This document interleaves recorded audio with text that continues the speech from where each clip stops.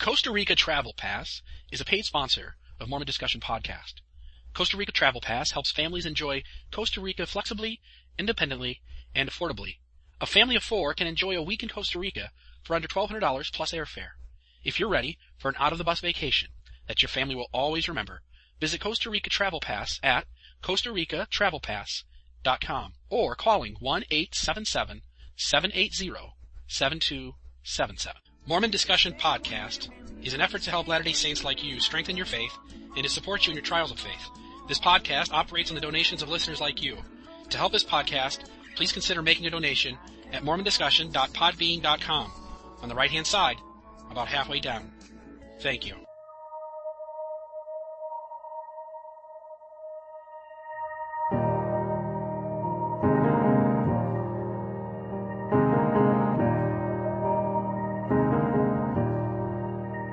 Come thou fount of every blessing, tune my heart to sing thy grace. Streams of mercy never ceasing, call for songs of Welcome to another episode of Mormon Discussion. I am your host, Bill Reel. I'm grateful to have you with us today. You can reach me by email at reelmormon@gmail.com. That's REELMORMON@gmail.com. You can find this podcast on iTunes, but you're only going to find the most recent 20 or so episodes. So please check out the podcast at its host site, mormondiscussion.podbean.com. That's Mormon Discussion, all one word, .podbean.com.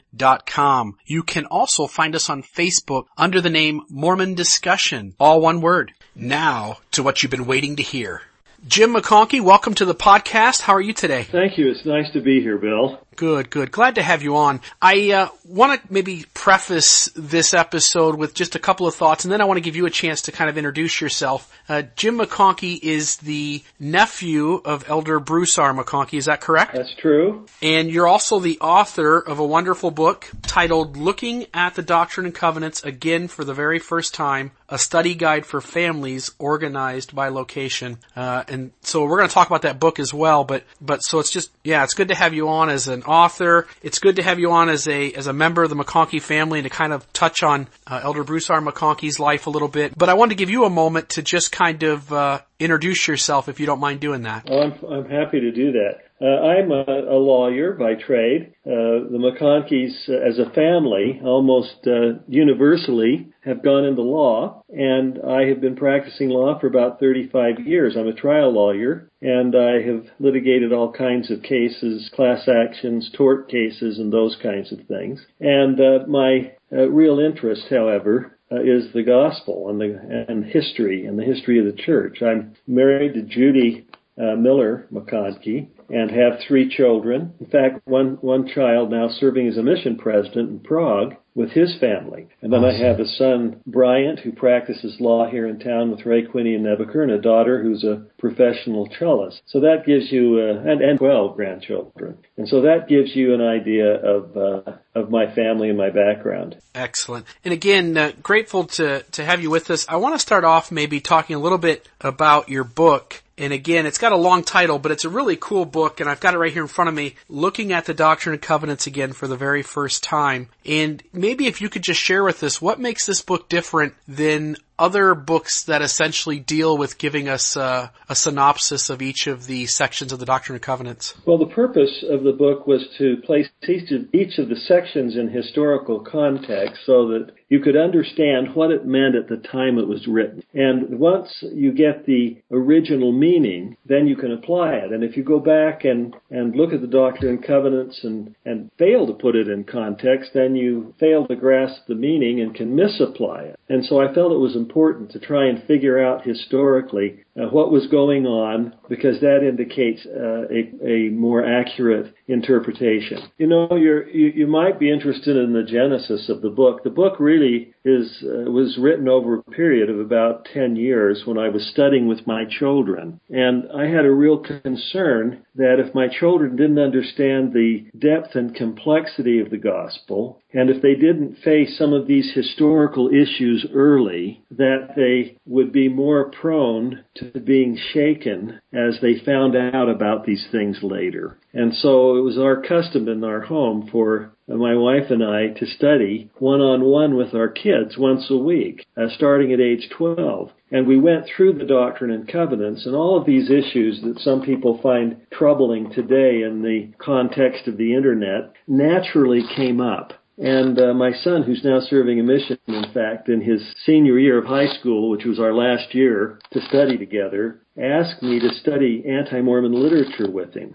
And so we spent a year studying anti-Mormon literature, and I tried to find the very best literature that I could, except we carved out an exception for the temple because he hadn't been endowed yet. And we went through it together. And he, since that time, and members of my own children just haven't had the difficulty with these modern issues that have come up in the context of the Internet, polygamy and translating the Book of Mormon and the Book of Abraham and all those issues. They were very familiar with them, polyandry and other such things. And they haven't gone through a crisis. And interestingly, some of my son's friends, best friends in high school, have, and unfortunately haven't survived. And that's a sadness that they were taken in by some of these issues that have subverted their faith, as it were. Gotcha. How do you handle then, obviously you're talking about inoculation in a sense and how that's worked in your home. So in your book, for instance, how do you handle, let's say, polyandry in relating that to Section 132? Well, when we went through Section 132, we talk about it in historical context. We talk about Joseph Smith, his practice of polygamy. We talk about some of the wives that he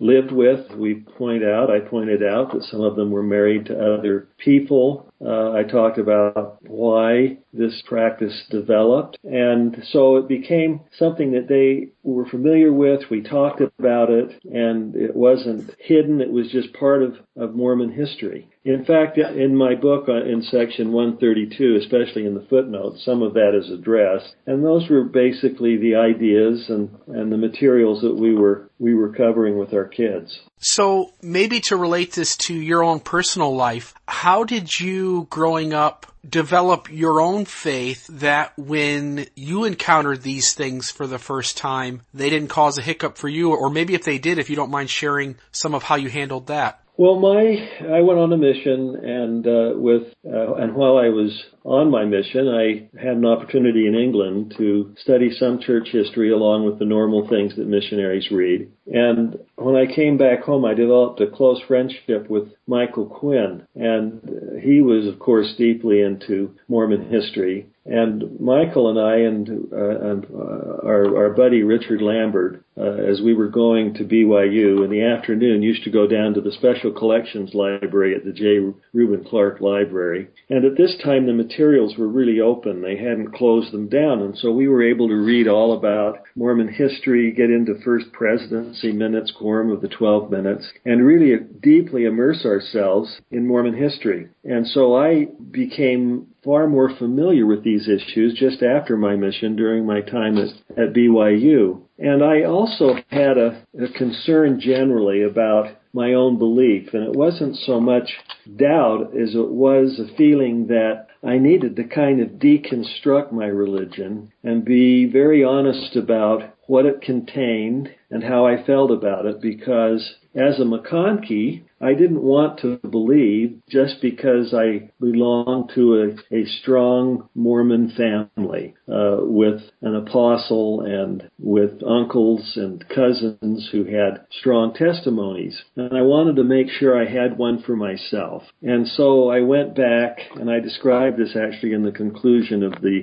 book that I wrote, and I deconstructed Mormonism, and I wanted to consider all of the difficult issues. And so I made a point of studying them, and sometimes they were challenging, but I felt the solution was to just go at them head on and continue to study them until I was satisfied. Occasionally I'd have to put something on the shelf and consider it later. And so I did that over a period of time. And during that process, I developed greater faith and confidence in Mormonism and the prophet Joseph Smith on balance than I did doubt, and can say that I have my own reasons for believing and my own way of looking at this, which satisfies me and gives me confidence and assurance in the restoration of the gospel as Joseph Smith talks about it. Yeah, that's important. You hit on a big point, which was that you were open to adjusting your paradigm, and it seems like for some members of the church, and I think this is where there's the risk to get in trouble, when we build kind of a framework around what we're taught, and we then end up entrenching in that and wanting to hold firm to that, unwilling to make changes. And Elder Uchtdorf, in a CES fireside maybe a year ago or so, titled "What is Truth?", spoke at length about how we as church members need to be willing to recognize that some of our beliefs might have to be let go in order to adopt truth. And it seems like you were open to doing that, and that was sounds like a protective shield almost to a deep faith crisis for you. Well, I think so. One of my favorite statements of the prophet Joseph, it really wasn't his statement. It's found in the Lectures on Faith, which were probably not written by him, but by others, but he endorsed them, and Lectures of Faith, of course, were in the Doctrine and Covenants for a period of time. Right. But the principle that I'm thinking of in the lectures was the idea that if you put your faith in a false principle, it will eventually fail you. And so the article points out that you can't have faith over a long period of time in a false principle. It will fail you. So if I put my faith in some things and it wasn't taking me anywhere, and so instead of throwing the entire principle out, I adjusted it and I redefined it, and then I tried it that way to see if it would work. And it's a continual process. Look at all of the facts, look at all of the implications, discard some things, and try it out in slightly differently and see if it works, because you can't have faith in a false principle over time. Right. And here would be my next question, which is that when you do that, you'll sometimes adopt ways of putting things back together or reconciling things that certainly is not going to fit in with the average Latter-day Saint in one's ward or stake. And when you share this new perspective, because you find it to be beautiful, it's your truth, you find that there's a lot of resistance, and people will almost look at some of those, and I'm not just saying you, Brother McConkie, but for members who are in the midst of a faith crisis and who are trying to put everything back together in a way that's reasonable, they find that anytime they talk about those things or share that perspective, they are met with a wall of resistance, and it's almost as if those around them almost point a finger to them and say, you've got this counterfeit gospel, and it's kind of frowned upon. How did you, as you were going through this process and coming up with new ways to see things that wasn't found within the majority of those around you, how did you feel comfortable in that? Well, I felt comfortable on a personal level, and I didn't feel the need to inform others of how I was looking at it. In other words, in a gospel doctrine class or in the high priest quorum, I didn't want to raise issues that would disturb others' faith, because I recognized that people are all at different levels of knowledge and they face different problems in their lives. And so I wanted to nurture their faith to the extent that I could, and I didn't want to challenge their way of thinking. But what I found is that as I taught gospel doctrine or I taught the high priest quorum, these issues would come up and I would talk about my perspective, but I would never make a point of pressing it or trying to suggest that was the only way of looking at it. My approach was, as a teacher, for instance, in CES, if I were asked a question while I was teaching, I would say something like this: well, there are a number of different points of view in the church on that. Take, for example, the idea of whether or not God is progressing in knowledge. And if you read Widtsoe, he says this. If you read Brigham Young, he says this. If you read Wilford Woodruff, he says this. If you read Bruce McConkie and Joseph Fielding Smith, they take a different point of view. And so this is an open question, and you should feel free to decide for yourself which side you are most comfortable with. And so I didn't try and propose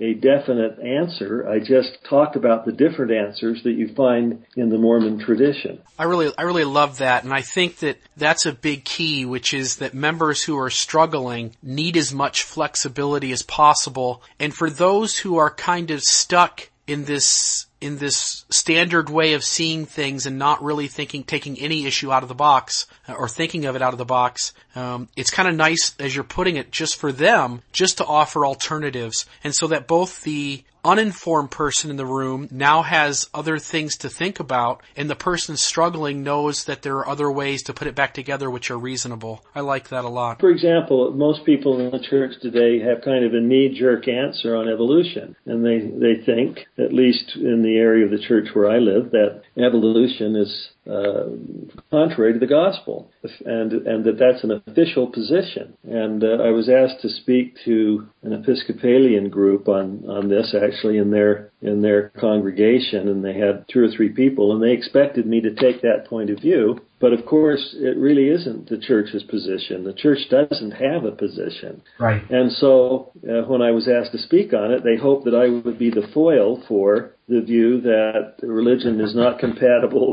with evolution. And I just simply pointed out that Elder Talmage and Henry B. Eyring's dad had different views. B.H. Roberts had different views. Bruce McConkie was on the conservative side of that issue, along with Joseph Fielding Smith, but that there really had not been a definite statement on that. So that approach gives people an opportunity to think through these issues for themselves. Awesome. I want to start taking the discussion down the road of letting you share some thoughts on Elder Bruce R. McConkie, as well as maybe some issues that involve him in one way or another. And I want to preface the rest of the interview with this thought. I want to ask you some tough questions that those who are struggling in their faith would have. And I want to do those questions justice, but at the same time, I want to share, and I'll share a point here later on, my love and appreciation for Elder McConkie and for others like Joseph Fielding Smith. And while I too have struggled with some of the controversy that has arisen at times over some of the things that these brethren have said, and I want to ask the tough questions, I want to make it clear to the listeners that I'm trying to do so in as respectful a way as possible. And so with that, I want to lead into maybe kind of working backward instead of starting in the past and working forward. The church recently released a article on LDS.org titled "The Race and Priesthood," and in that article, what they essentially do is explain how the priesthood ban, as far as they know, came into existence. They really never go into, because I don't think the church at this point really wants to delve into one way or the other whether the ban came from God or whether it came from Brigham Young. They've just kind of left hands off, and I think it leaves readers to kind of decide on their own. But what the article does do is, by the end of the article, it makes it very clear that some of the side things of that ban probably never should have happened, and 2 of them that come to mind are the theories around the ban, such as blacks being less valiant in the pre-existence or having the curse of Cain, and then also interracial marriage being taught as sin. And both of these were taught in the 1940s at least, and I'm pretty sure I'm pretty safe in saying before and after that, but in the 1940s at least, we have documented instances of them calling those 2 side issues doctrine. And at the end of this article, they disavow those thoughts. And I just wanted to get your feelings, maybe just on a kind of a surface level of what you thought of the article and what your reaction was to it, and maybe help the listeners maybe kind of get a grasp of another vantage point of what was going on there. Well, I just welcome this statement with open arms, and as I read it, I think it really puts the blame on Brigham Young. And I think it's a wonderful statement because of the natural repercussions of this statement. This is going to cause people to place prophetic leadership in a more realistic context. And my own feeling has been that we have over the years in my lifetime moved to a point of view where we believe in infallibility, even though everybody knows we don't.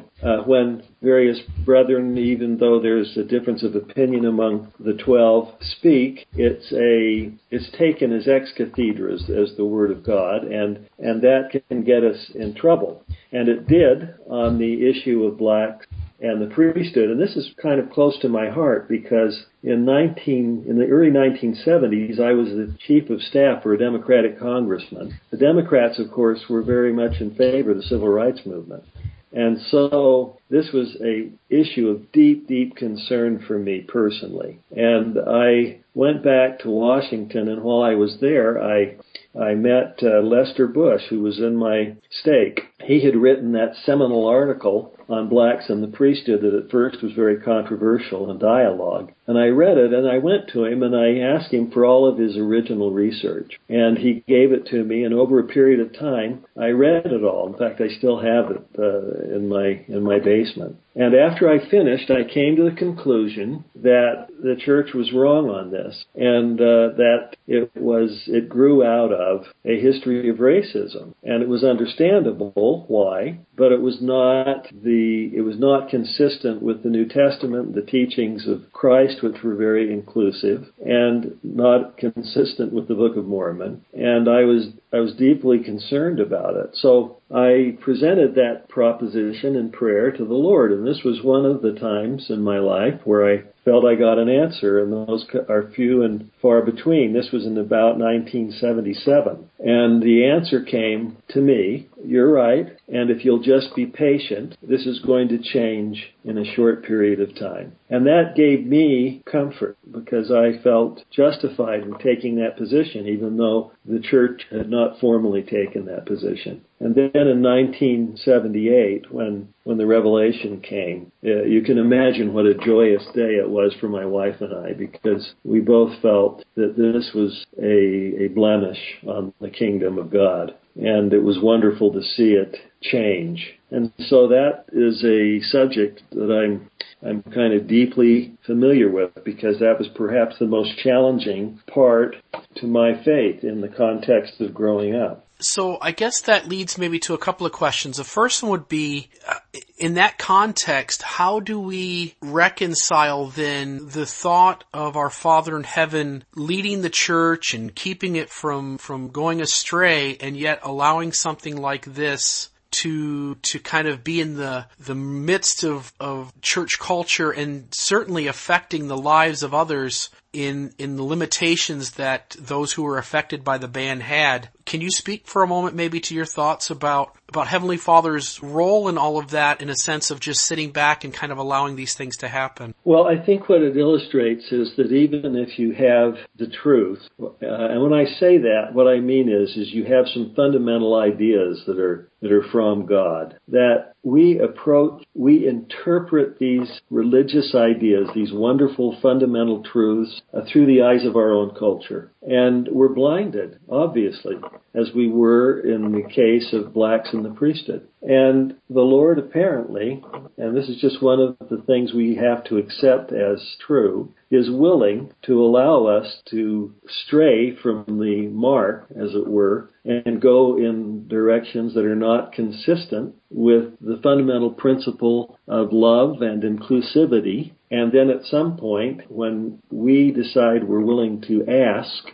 He is willing to respond. And I must tell you, I think it's surprising that it went on so long before there was a correction. But I think it's indicative of the extent to which our own misperceptions and culture can color our ability to see the truth and to get it when we assume something is right when it really isn't. Do you think that this, in any way, this kind of the context of what you're talking about pertaining to the specific issue, does it apply also perhaps to other issues that are going on in the church right now? And the two that I'm thinking of, and you probably could name them before I do, is some of the women in the church, and men too, who are having a conversation about women in priesthood. And then also the other big issue, which is the gays and their ability to participate in the church based on current policies and doctrine. Well, I just think there's a lesson in humility, and that's why I'm so pleased that this statement was published, because when I teach CES with my wife,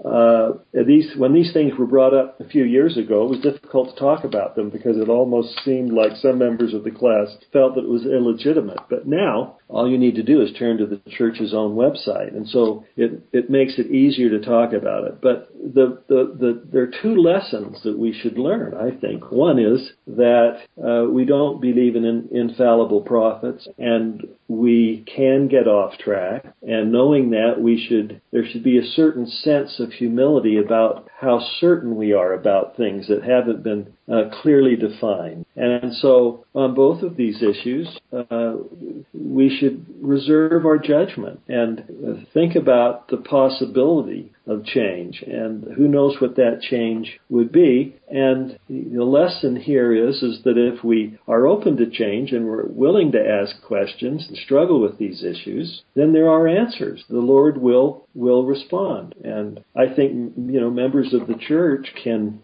pray about these things and get inspiration and revelation on them and be even a little ahead of where the church is. But of course, that doesn't mean that they should be out proclaiming it and trying to change it. Sometimes those matters ultimately are for the presiding quorums of the church. But for example, you have Brother Snow, President Snow, and he goes on a mission, and while he's over there, he learns about deification, and the Lord reveals principles of polygamy to him. And some of these things he comes back and he tells the prophet Joseph about. And he got these things independently on his own, long before they became a practice in the church. And so we're all open to communication with God, and we can get revelation and inspiration.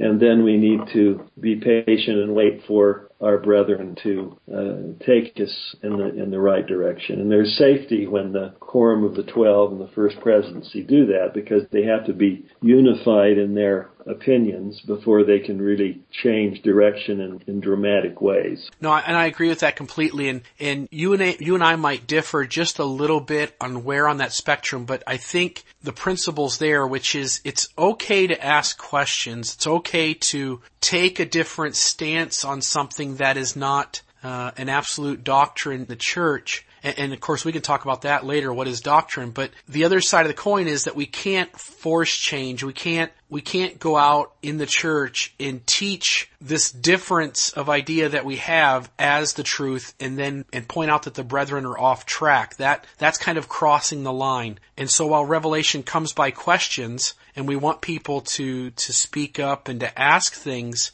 at the same time, there's a very different spirit about asking a question and trying to force change in the church. Right. I mean, and I think it's fine to talk about the historical evidence and to make your case, but it's not our role to march around Temple Square. I think people sometimes underestimate how well informed the brethren are and how much discussion is going on, pro and con, on some issues. And as you read the history of the question on blacks in the priesthood in Brother Prince's book on David O. McKay, and he kind of pulls back the veil on what the brethren were thinking and doing and what positions each of them were taking. There's quite a bit of discussion going on some of these issues, and sometimes some dig in their heels, and it makes it more difficult. But eventually, thank goodness, we got to the right spot. Just imagine where we would be today if in 1978 we hadn't made this change. And that leads to another question, and maybe keeping these two issues that are currently being discussed kind of in the background of our mind. Going to that 1978 revelation, the church in many ways had kind of painted itself into a corner. There were quotes by various leaders, including Elder McConkie, that spoke about blacks perhaps never having the priesthood. I think we do have one quote from Brigham Young that says they would have it, but not until after all the other sons of Adam had enjoyed those blessings. And looking at other quotes that essentially kind of laid out the idea that this ban was something that was going to last a long, long time. And feeling, like I said, they almost kind of painted themselves into a corner in some ways. What were your thoughts? You said you received inspiration in 1977 that this would change, and yet here you have your uncle and other leaders in the church who are very, I don't want to say sternly, but very straightforwardly kind of drawing a line in the sand. How did you reconcile your feelings with those of other, the quotes of other leaders, including your uncle? Well, I didn't feel the need to correct their point of view, but I respectfully held a different point of view. But as we got closer to 1978, you have to remember that Bruce R. McConkie was a lawyer advocate, and so as long as the church was taking a position, he would advocate that position. And during that period of time, there was some real thinking going on. President Kimball asked him to write a memo on whether or not there was scriptural justification for denying blacks the priesthood. And President Kimball said, I don't want you to take the company line. I just want you to tell me as an individual, based upon your reading of the scriptures, whether or not this doctrine is justified, or this policy, we should say, because I don't think it ever was a doctrine personally. I think it was an unfortunate policy that grew up for various historical reasons. But when Bruce McConkie completed his memorandum, his conclusion was that denying blacks the priesthood was not scripturally justified. And so, although people viewed him as absolute, when he was asked to carefully consider and give his own opinion, it turned out to be different than what the policy of the church was at that time. And now, a brief message from one of our sponsors. The sponsor is a regular listener to Mormon Discussion Podcast. He has written the book, 77 Days in September. It tells of a story of a man overcoming countless obstacles to reunite with his family after a terrorist attack disrupts the United States. 77 Days is based on a real threat, and while not LDS fiction, it is suitable for an LDS audience. It has sold over 75,000 copies, spent 5 weeks ranked in Amazon's top 100, narrowly missed the New York Times bestseller list, and has over 1,800 reviews with 90% of reviewers rating it 4 or 5 stars. If you like to read books, you will love 77 Days in September. 77 Days in September is currently available as an ebook for just $3.99 from Amazon.com, Barnes & Noble, iTunes, and Smashwords. Please show your support for this sponsor of our program by purchasing his book, 77 Days in September. And now back to the second half of our episode of Mormon Discussion. And I want to be clear, I know that as people listen to this episode, they're going to think that I'm trying to subtly make a case for changes in these other two issues. And I've been clear before, I don't necessarily, I stand behind the church's doctrine, the stance that they take on those two issues. If a change comes, great. But until then, I certainly support the church in their position. But I think it's interesting as we have these discussions and as we talk about this race article and its implications, as you point out, it forces us kind of down the path of being more humble and recognizing that we are a church of revelation, and that means that any change could come at any moment, regardless of what lines we draw leading up to that revelation. Well, there are a couple of guiding principles. First, that truth comes line upon line, and it came during the Restoration over a period of time, and it's still coming, and so that's an exciting proposition. Just think of the article of faith, that we believe all that God has revealed, all that he does now reveal, and that he will yet reveal many great and wonderful things pertaining to the kingdom of God. And that's kind of the spirit of Mormonism that enthuses my spirit, because we have much to learn and much to gain in the future from the revelatory process. We sometimes forget that at some point in time, 2/3 of the Book of Mormon will be translated because it's sealed. And so there are major revelations that will be coming, and that means that we have mixed. We always have a situation where we have a more perfect understanding of some things and a less perfect understanding of other things. For example, I don't think in the Book of Mormon they understood the resurrection as well as we do. In the 40th chapter of Alma gives his opinion on the resurrection, and he has a rather more simplistic view of it. But that doesn't mean that he was exactly right or wrong. He just didn't know. And we always find ourselves in that position. It couldn't be otherwise. I want to get into talking about Elder McConkie specifically, and I want to kind of, I guess, paint the picture first, which is having gone through my own serious faith crisis. What led up to that in many ways was me building a paradigm of Mormonism that didn't hold up to the deeper, complex history and the nuance of our very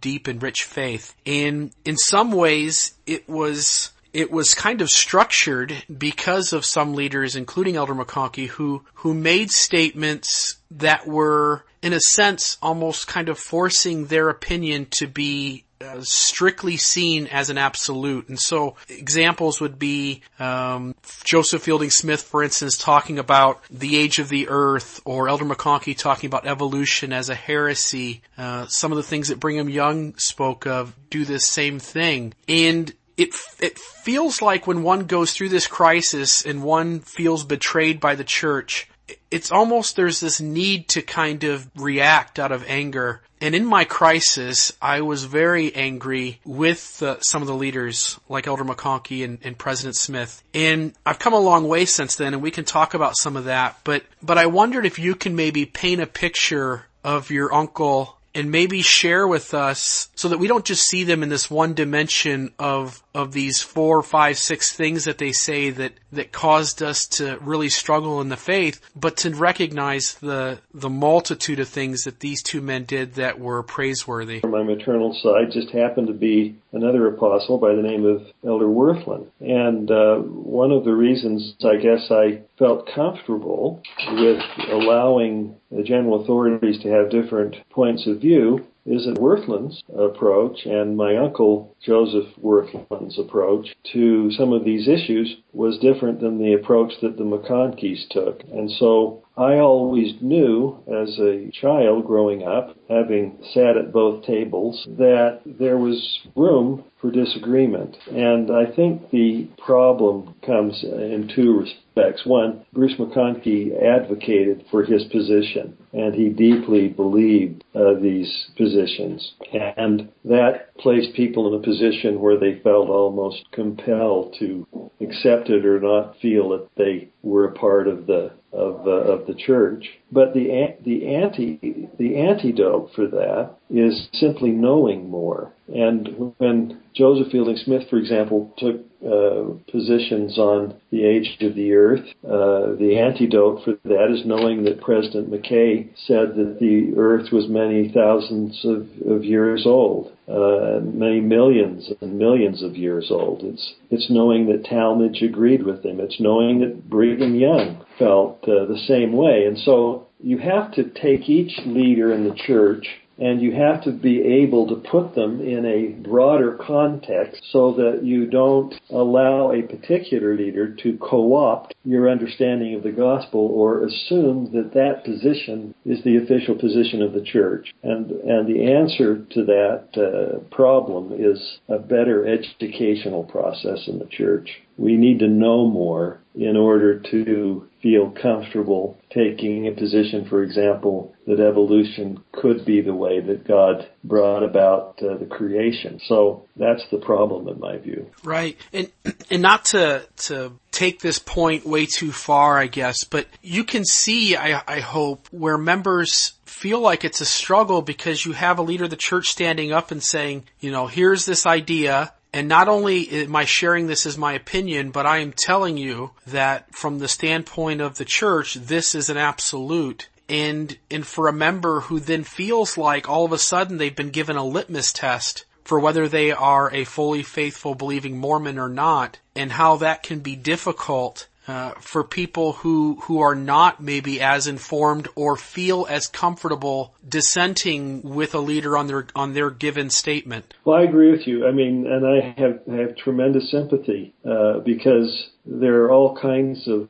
levels of understanding, and everyone doesn't have the opportunity to spend as much time finding out what every general authority may or may not have thought on a particular subject. But over time, as I watched Bruce McConkie, he changed his point of view on some things, and when he was convinced otherwise, he was willing to disavow his prior position. And the best example, of course, is on blacks in the priesthood. And after the revelation, I've mentioned this before to other people, but we had an extended family home evening, and everybody wanted to hear what Bruce had to say because he'd written all of these things about blacks never receiving the priesthood, and this is the way it was, and this was why it was, and And we asked him the question, and he said, listen, I want the family to understand something. He said, I repent of everything I ever said, everything I have ever written, everything I have ever thought on this subject. I was wrong. I repent of it.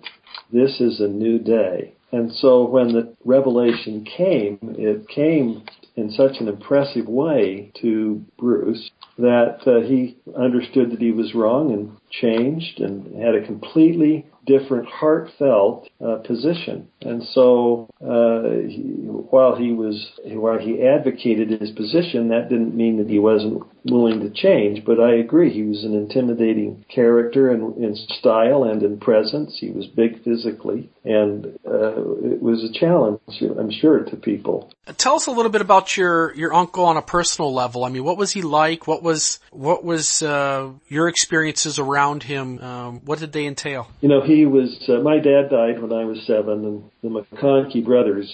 He died of polio, and at age 32. And so the McConkie brothers kind of surrounded me in the arms of love, and Bruce did as well. And so I always felt comfortable when he was a 70 or an apostle, just, you know, walking into the church office building alone or with my cousins and just sitting down and chatting with him. And he had a wonderful sense of humor, and he was very practical, and in personal conversation was more open to considering different positions. One of the things that I remember as a boy, as I went to my family home evenings with the extended family, watching my uncles and Bruce R. McConkie, his brothers, debating points of doctrine. And they just loved to quote scripture to each other and suggest that it was this way and talk about doctrine and what the scriptures implied. And so I kind of grew up in a tradition where there was a lot of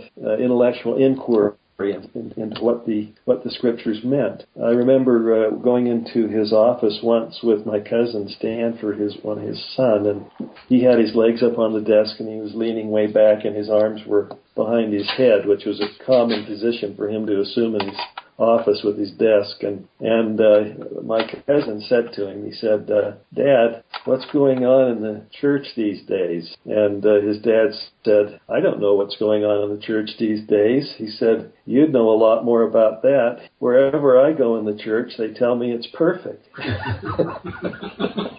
So he understood. He had a sense of humor and kind of put things in a practical perspective. For example, people look at Bruce McConkie and they say, well, he'd never approve of studying on Sunday. And that wasn't true. He felt that education was important, and whether it was a Sunday or not, if you didn't have your studies done, you better do them. And he felt, I know, that the kids at BYU were going to the temple too often, and they ought to spend their time studying more and getting their education. So he had a very practical bent. He really wasn't an extremist when it came to such things as fasting, living the Sabbath day, and those kinds of issues. There was a practical side to him which was, very forgiving in terms of Mormon practices. But in terms of theology, he had this deep interest in it, and he was committed to various points of view that he believed were correct, and he wanted to convince the First Presidency and the 12, and even when they demurred and said he wasn't right, he still wanted to convince them. Gotcha. I want to ask, I guess, kind of a twofold question here, which is, because he was such a scholar of the gospel, and I want to ask the other one too, kind of to follow this up before you answer these. But the first one is, with him being such a scholar of the gospel, was there a pressure on you and others in the McConkie family to perhaps read and study more because of that? And then the other question I want to ask is, with him being so imposing on his religious views of LDS theology and LDS faith, did you feel pressured to adopt those views as a McConkie, or as you kind of talked about earlier, did you feel completely free to have your own perspective? Well, I think the answer is yes and yes. I think any of my cousins and any of the brothers and sisters could speak to Bruce and suggest all kinds of alternatives, and he'd tell you what he thought. I mean, you could say, I've been reading the scriptures and I think this means this, what do you think? And he'd say, I don't know, or I think it's this way, and then you say, well, what about this way? And so there was a feeling that you could discuss it. But this takes me back to what we were talking about earlier. Because I was a McConkie, I mean, it was kind of expected that I would have a testimony. And there was a culture of reading those scriptures and knowing them. So in a family home evening, if you raised your hand to give an answer, it wasn't good enough just to state the answer. You had to say where it was found in the standard works and back it up, which was a great thing. I think it's a great culture. But I realized that coming from that kind of a family, that for my own sake, I wanted to have a real testimony. I didn't want to have a testimony that was just based upon the fact that I was a McConkie. And so that's what drove me to a different well, where I just wanted to read and learn everything there was to know. And then see if I could put it back together in a way for myself that satisfied me. It wasn't just parroting back what I'd heard my cousins or my uncles say. And I ended up, in the main agreeing with them. In some areas I have a different point of view. And for example, when I finished this book, I sent it, my Uncle Oscar got it and read it. And he doesn't agree with me on all of these things. And so in the book, whenever I came across some of these more controversial things, I just gave 2 points of view and said some people thought this way, some people felt this way. He wrote me a wonderful letter, a tender letter. And he said, James, I just want to tell you how much I enjoyed the book. You've obviously invested some time, more than most of us do, in thinking these issues through. The only place I disagree with you is I think some of the issues that you think are unsettled are in fact settled. And so, but there was no sense from him that he was trying to correct me or that I'd gotten it wrong. And if in the next life we find out that I'm right, he won't have any trouble changing and vice versa. Did you guys get into, did the family gather around and have deep discussions about these kind of, I don't want to say tangents, but these deep side issues in the gospel? All the time. I mean, we did it family home evenings, and it spilled over with my cousins. I mean, when the McConkie cousins were together, the only thing you were going to talk about was doctrine. Mm-hmm. And one of my cousins that I played squash with for years, and I used to discuss the gospel and take different points of view on various subjects. And just for fun, we'd say, well, if I win this match, then I'm right on this doctrine. And so there was always this sense of discussion and about the gospel, Mormonism, Mormon history, all of these things. Well, cool. I think that's neat because I'm one that would love to have an atmosphere of people to have those kinds of discussions with. And to be frank, to find people who can delve into some of those deeper things. For most of the church, it's kind of few and far between finding people who are that well read on these kinds of issues. I wanted to share a little personal story to kind of tie up the end of this segment of talking about Elder McConkie and some of the issues that surrounded him. But I mentioned earlier that while in my faith crisis I was extremely frustrated with him, I've grown to love and appreciate him. And here's the story. When I had gotten into my faith crisis, one of the things that I began trying to do to kind of get my way out of it was I downloaded a bunch of talks from BYU, their speeches website, a bunch of podcast or MP3 files. And one of the talks I listened to was Brad Wilcox in his talk, My Grace is Sufficient. In learning about grace in the gospel, I ended up turning to a famous talk that Elder McConkie gave, which was What Think Ye of Salvation by Grace? And in that talk, he says something that I never would have expected to come from him, thinking of him in this conservative way, in realizing that in many ways we as Latter-day Saints try to separate ourselves from evangelical Christians by talking heavily about how we're saved by works. And perhaps hitting that teaching a little skewed. Elder McConkie in that talk said we are not saved by works, even those of God. And that was one of those moments where up until that point, I had almost seen him as the adversary to my new paradigm of faith. And for the first time, it was one of these light bulb moments where I said, you know what? This guy gets a lot of stuff right. And it's unfair to hold those few things against him when there's so many things that he certainly gives us in our understanding of gospel terms and in theology to get the background of it, he hits the nail on the head way more often than he messes up, if that makes sense. It does, and I'm deeply indebted to him for his scholarship and the way he read those scriptures. And you don't want to just look at controversial characters through the lens of controversy and limit yourself to those issues which are debatable and controversial, because it gives you a skewed view of who the individual really is. Perfect. And that's a good way to kind of close off that segment. And I appreciate that, Jim, and I appreciate your insight into the man. And I know we spent a lot of time kind of talking about this, but I think it's important because people who are struggling in that feeling of betrayal and that feeling of anger will point a lot of things to those lines in the sand that they felt were unnecessary. And so I appreciate you making Elder McConkie a little more three-dimensional and helping us realize the great, wonderful, marvelous, praiseworthy things that he has done. I want to kind of wrap up with maybe a discussion between you and me. In our correspondence back and forth leading up to this interview, I shared with you some of my thoughts on doctrine, and I guess I'll kind of run through those. What I found, and you said at the end of this point that you had a different view of doctrine that you wanted to share with me. But what I found was, as I looked at what leaders were saying, and I'll be specific, and I don't mean in any way to denigrate these men, as I love each of them, but I want to just draw attention to the words and how I interpreted them, and see if you can help me kind of fix the way in which I'm seeing things. I listened to Elder Christofferson in his talk, The Doctrine of Christ, and on several occasions he talks about how doctrine are those truths that we have that are revealed from God. And then Elder Anderson and Elder Christofferson both talked about the doctrine of the church is not what one leader says off in one corner somewhere or writes in a book, but it's those things that are taught unitedly by all 15 men. And then Elder Oaks, in the most recent conference, he made the comment that while other institutions may change their policies and even their doctrines,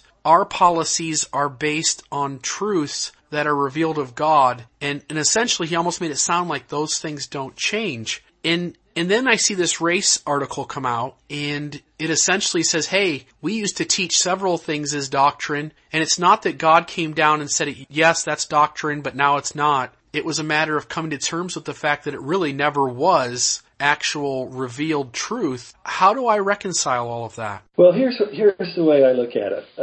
First of all, if you took all the conference talks that have ever been given, they reflect the times in which those men lived. And so you have to ask yourself the question, where do we find doctrine? And I think the answer to that question is we find it in the standard works, because for something really to be doctrine in the sense that we're obligated to, that it governs our behavior, it's the basis of our understanding, it needs to be something that has been adopted as part of the canon of the church. It needs to have been voted on unanimously by the First Presidency, the 12, and then presented to the church for their sustaining vote, just like the 138th section was, just like the Declaration on Priesthood was. And so when you're talking about doctrine and defining it, we all talk about it and in conference and other places, but the standard by which that we're obligated to understand and follow are the doctrines as they're set out in the standard works. Well, that's not to say that everything in the standard works is perfect. The standard works disagree among themselves. You might read something in the Book of Mormon that disagrees with the New Testament. You might read something in the Old Testament that disagrees with the Doctrine and Covenants. And so you have to read for the themes, the major themes that are reiterated over time from the beginning to the end, starting in the Old Testament and going through to the Doctrine and Covenants and the Pearl of Great Price. And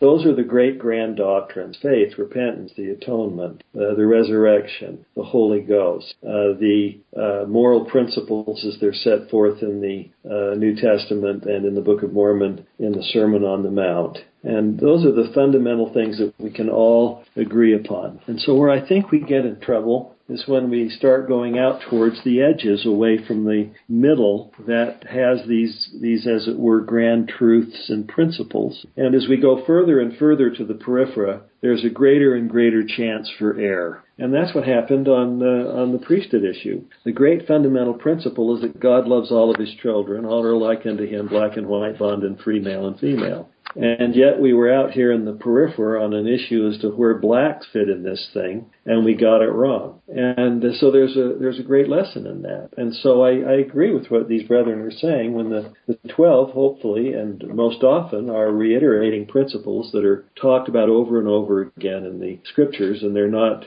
going to just one chapter that might suggest something that is an outlier. And so when I've talked to people about this, my hope is that we'll stay focused on the founding events, the founding doctrines, and also the founding events in the church.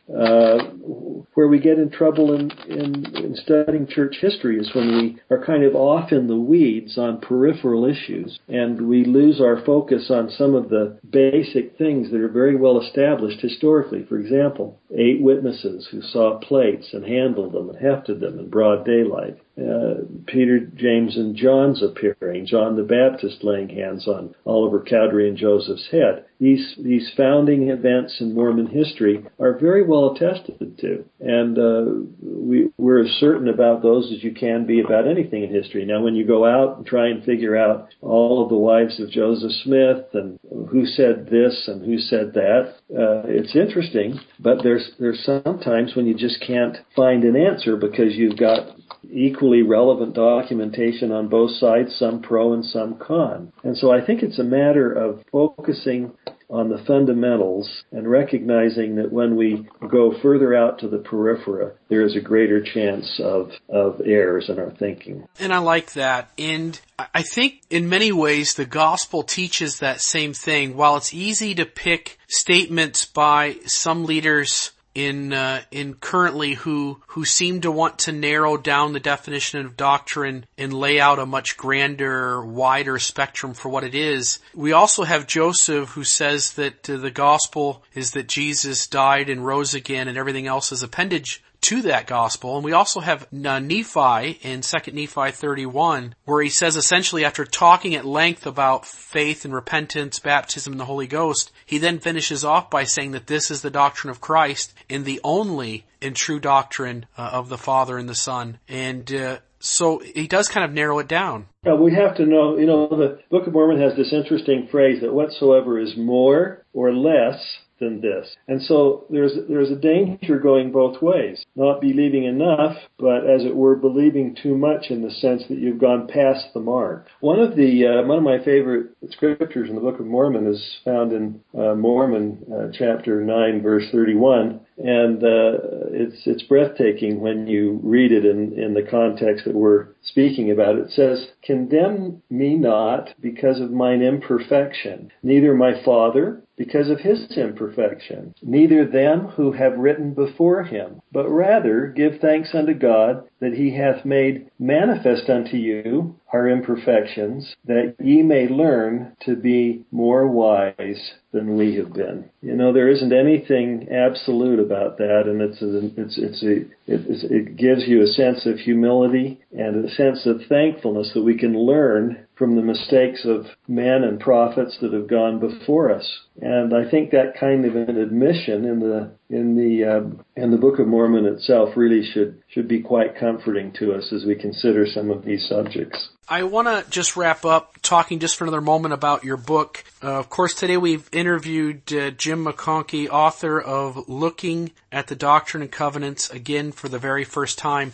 You said that in the title of this, that it's essentially written for families. In your approach in writing this book, did you particularly kind of like slow things down and make a strong effort to make sure that it was written at a level that even young ones who were joining in with their family and reading this could understand? No, not at all. I wrote it at whatever my level is. I'm not saying that's a high level. I'm not saying that's a high level either. It may be a very low level, but I didn't hold back at all. And what I did is I just described the method that I used along with my wife, and that is a method where I described what I did each Sunday, and then I said, here's a chapter that tells you about the context of this section as a parent. So you read it, and then you, as it were, take what you can and dumb it down to the extent that you need to, so that a 12-year-old can begin to understand it. And so it was up to the parent to do it. And what I suggested as an approach is one of the marvelous things about Doctrine and Covenants is it is topical, because Joseph is praying about a subject and gets an answer on it. For example, the 76th section on 3 degrees of glory, or the 59th section on the Sabbath day, or the 138th section on the spirit world that Joseph F. Smith got. Or the priesthood sections, 107 and section 20 and others. So there are these great doctrinal sections. So what I did is I had my kids memorize the key doctrinal sections as a way of setting up a structure upon which they could hang other parts of the gospel. So if you said to my children Sabbath day, they would say section 59. And then as they read in other parts of the scripture, if they found other things on the Sabbath day, they would write it in the margins in the 59th section. So they knew that if they went there, that was the beginning of their understanding on the Sabbath day. And so that was the approach, to give them kind of a Christmas tree, a structure that they could hang ornaments on. And I'd say to them, look, when there's a speaker in sacrament meeting and they're talking on the Sabbath day, open up the 59th section and see how close they are to it, so that you can make a judgment for yourself whether you agree or disagree with it. And so that was the approach. So we did the Doctrine and Covenants at age 12, and then the last year we went back to it and did it again. But as we studied all of the other parts of the Gospel, the Book of Mormon, the Old Testament, the New Testament, whenever we hit an idea in those parts of the canon, like the Sabbath day or priesthood or other things, I'd say to them, okay, where is that in the Doctrine and Covenants? And then they'd go back and write in the column, in the margin, where they found a similar idea in the New Testament, and then we'd ask ourselves, well, how does that change your understanding? So I just suggest that as an approach to parents. But the reason I wanted to suggest it was not so much that I have the right approach. I mean, I guess lots of approaches would work. But in this day and age, I really believe that unless parents teach their children one-on-one, if they just rely on CES and the seminary Sunday school, I don't know in this day and age that will do it for every child. I think children need to have a detailed, in-depth understanding of their own religious tradition so that they learn to love it and can defend it and stay within its confines throughout their life. And in order to get children to that point, they need to have their parents study with them. In the 68th section, it says, parents, teach your children. It doesn't say CES, Sunday school, seminary and institute, teach your children. And that one-on-one communication with the child about important ideas, I think, inoculates them and strengthens them in a world which is, difficult at best, with or without religion. I want to ask you one last tough question and then follow up with a really easy one, and we'll wrap this up. The tough question is, having gone through the Doctrine and Covenants, having written this book, having expressed some of the views you do in this book on each of these sections, giving people flexibility, one of the things that we do in the church, unfortunately, is we set Joseph Smith and other prophets, almost set them up to be near perfect. And we always talk about prophets being fallible, and we hear that intellectually, but when it actually comes to applying it, we sometimes, as Latter-day Saints, don't seem to quite get it. But being an expert, and I'm going to call you that, an expert in the Doctrine and Covenants, Joseph Smith is called to repentance more than once in there, correct? Yeah, that's one of the marvelous things about the book is I often have said to my CES classes, it would be an odd thing for somebody who was trying to garner support for his religious movement to put rebukes from God to him in the new canon of Scripture.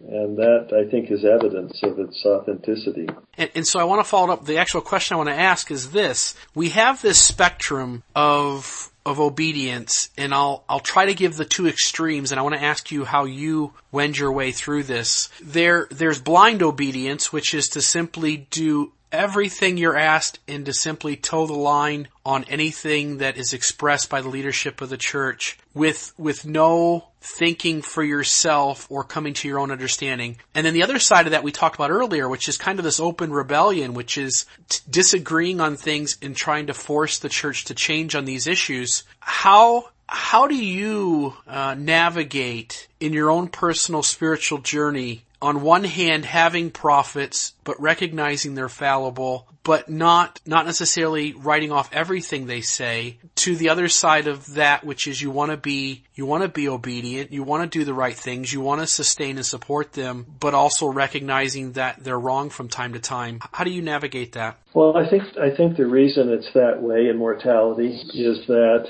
it forces us to take responsibility for our own spiritual lives. And we have to make judgments for ourselves, and we have to make decisions for ourselves. And I think people naturally want to just have someone who knows everything, can tell it to you perfectly, and all you have to do is listen to what they say and follow. Of course, there's no self-development in that, and self-development is a central part of our gospel because we believe that we're progressing and becoming more and more like God and goddesses. And so this whole issue of the imperfection of prophets, which the Book of Mormon talks about, is an issue that forces us to take our responsibility for our own spiritual lives. And I love this statement that's become quite famous by Brigham Young. I'm more afraid that this people have so much confidence in their leaders that they will not inquire for themselves of God, whether they are led by Him. Because the only way we can strengthen each other is to help others understand why we individually believe, not just parrot back what others have said, so that we can add to the body of testimony and find other reasons for our hope that we have in the Lord Jesus Christ. And so there are really two errors that we can make. The first error, I think, is non-critically accepting anything a church leader may say, which may turn out to our detriment. And then the second, which is equally important, is to falsely judge the things of God to be of man. And either of these two mistakes is injurious to our spiritual well-being. And so, as Paul said, we work out our own salvation with fear and trembling. And that causes me to want to be introspective, to be open to new ideas, and to continue searching and be willing to change my point of view as we get, as we like to say in the Mormon tradition, further light and knowledge. Perfect. That is exactly what I was looking for, because I think it's a difficult thing to navigate, and yet somewhere in between those two extremes is this openness to information, this willingness to study, ponder, and pray, and to realize that it really is the Spirit, as Moroni 7 talks about, that we're to know and to judge that which brings us closer to Christ and that which takes us away, and to have that kind of be our guide as we kind of wield our way through that. And I agree with you. It's too easy for those who are angry or bitter or struggling to toss off everything that a leader says that they disagree with. And on the other hand, there's a lot of Latter-day Saints who just too easily accept everything they're told blindly or blatantly across the board. And really both of those are dangerous, as you point out. Yeah, I think so. I agree with you. So the easy question I have for you is, where can people find your book? Oh, well, the Deseret Book carries it. You can get it through Deseret Book. You can get it through Amazon. You can get it at BYU Bookstore. You can get it from Benchmark, which is my favorite Mormon bookstore. If you don't know about Benchmark, find out about it. It has the most wonderful collection of LDS books that I've ever seen. So it's available there. Probably that's a good place to get it. But you can also get it off the I guess there are two places, Amazon and Dalton Books as well. It's there for people who'd like to get it. Awesome. Excellent. It's 721 pages, and that doesn't include the bibliography and index at the end. It's just a great book, and I love it. I was looking at this, and I'll be honest, I haven't read the whole thing yet, but drifting through some of the sections and just seeing different sections of the D&C in here with some very, in layman's terms, explanations of what's going on and helping us kind of sort out some of the things that maybe on the surface appear to be contradictory, or things that we don't quite understand in our present day terms. So Jim McConkie, I appreciate you so much for being on today. For the listeners, be sure to check out Looking at the Doctrine and Covenants again for the very first time, written by James W. McConkie II. Thank you so much, Jim. You bet, and I don't expect anybody to read that cover to cover. That would be too painful. Well, I find it to be a great read. I think people are going to love it, so I encourage people to check out the book, and appreciate you being on. Great to be here. I'm glad to get to know you, Bill. It's a pleasure. Come thou fount of every blessing, tune my heart to sing thy grace. Streams of mercy never ceasing, call for songs of loudest praise. Teach me some melodious sonnet, sung by flaming tongues above. Praise the mount, I'm fixed upon it, mount of thy redeeming love.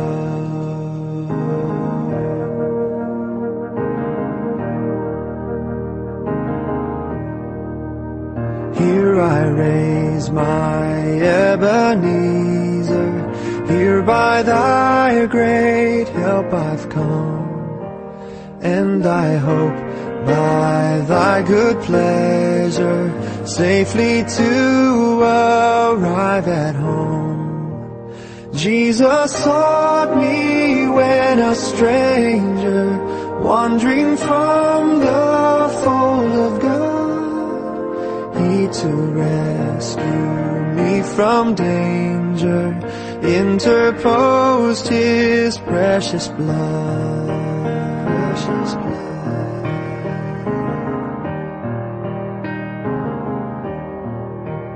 Oh, that day when freed from sinning, I shall see thy lovely face, clothed then in blood-washed linen. How I'll sing thy sovereign grace. Come, my Lord, no longer tarry, take my ransomed soul away. Send thine angels now to carry me to realms of endless day.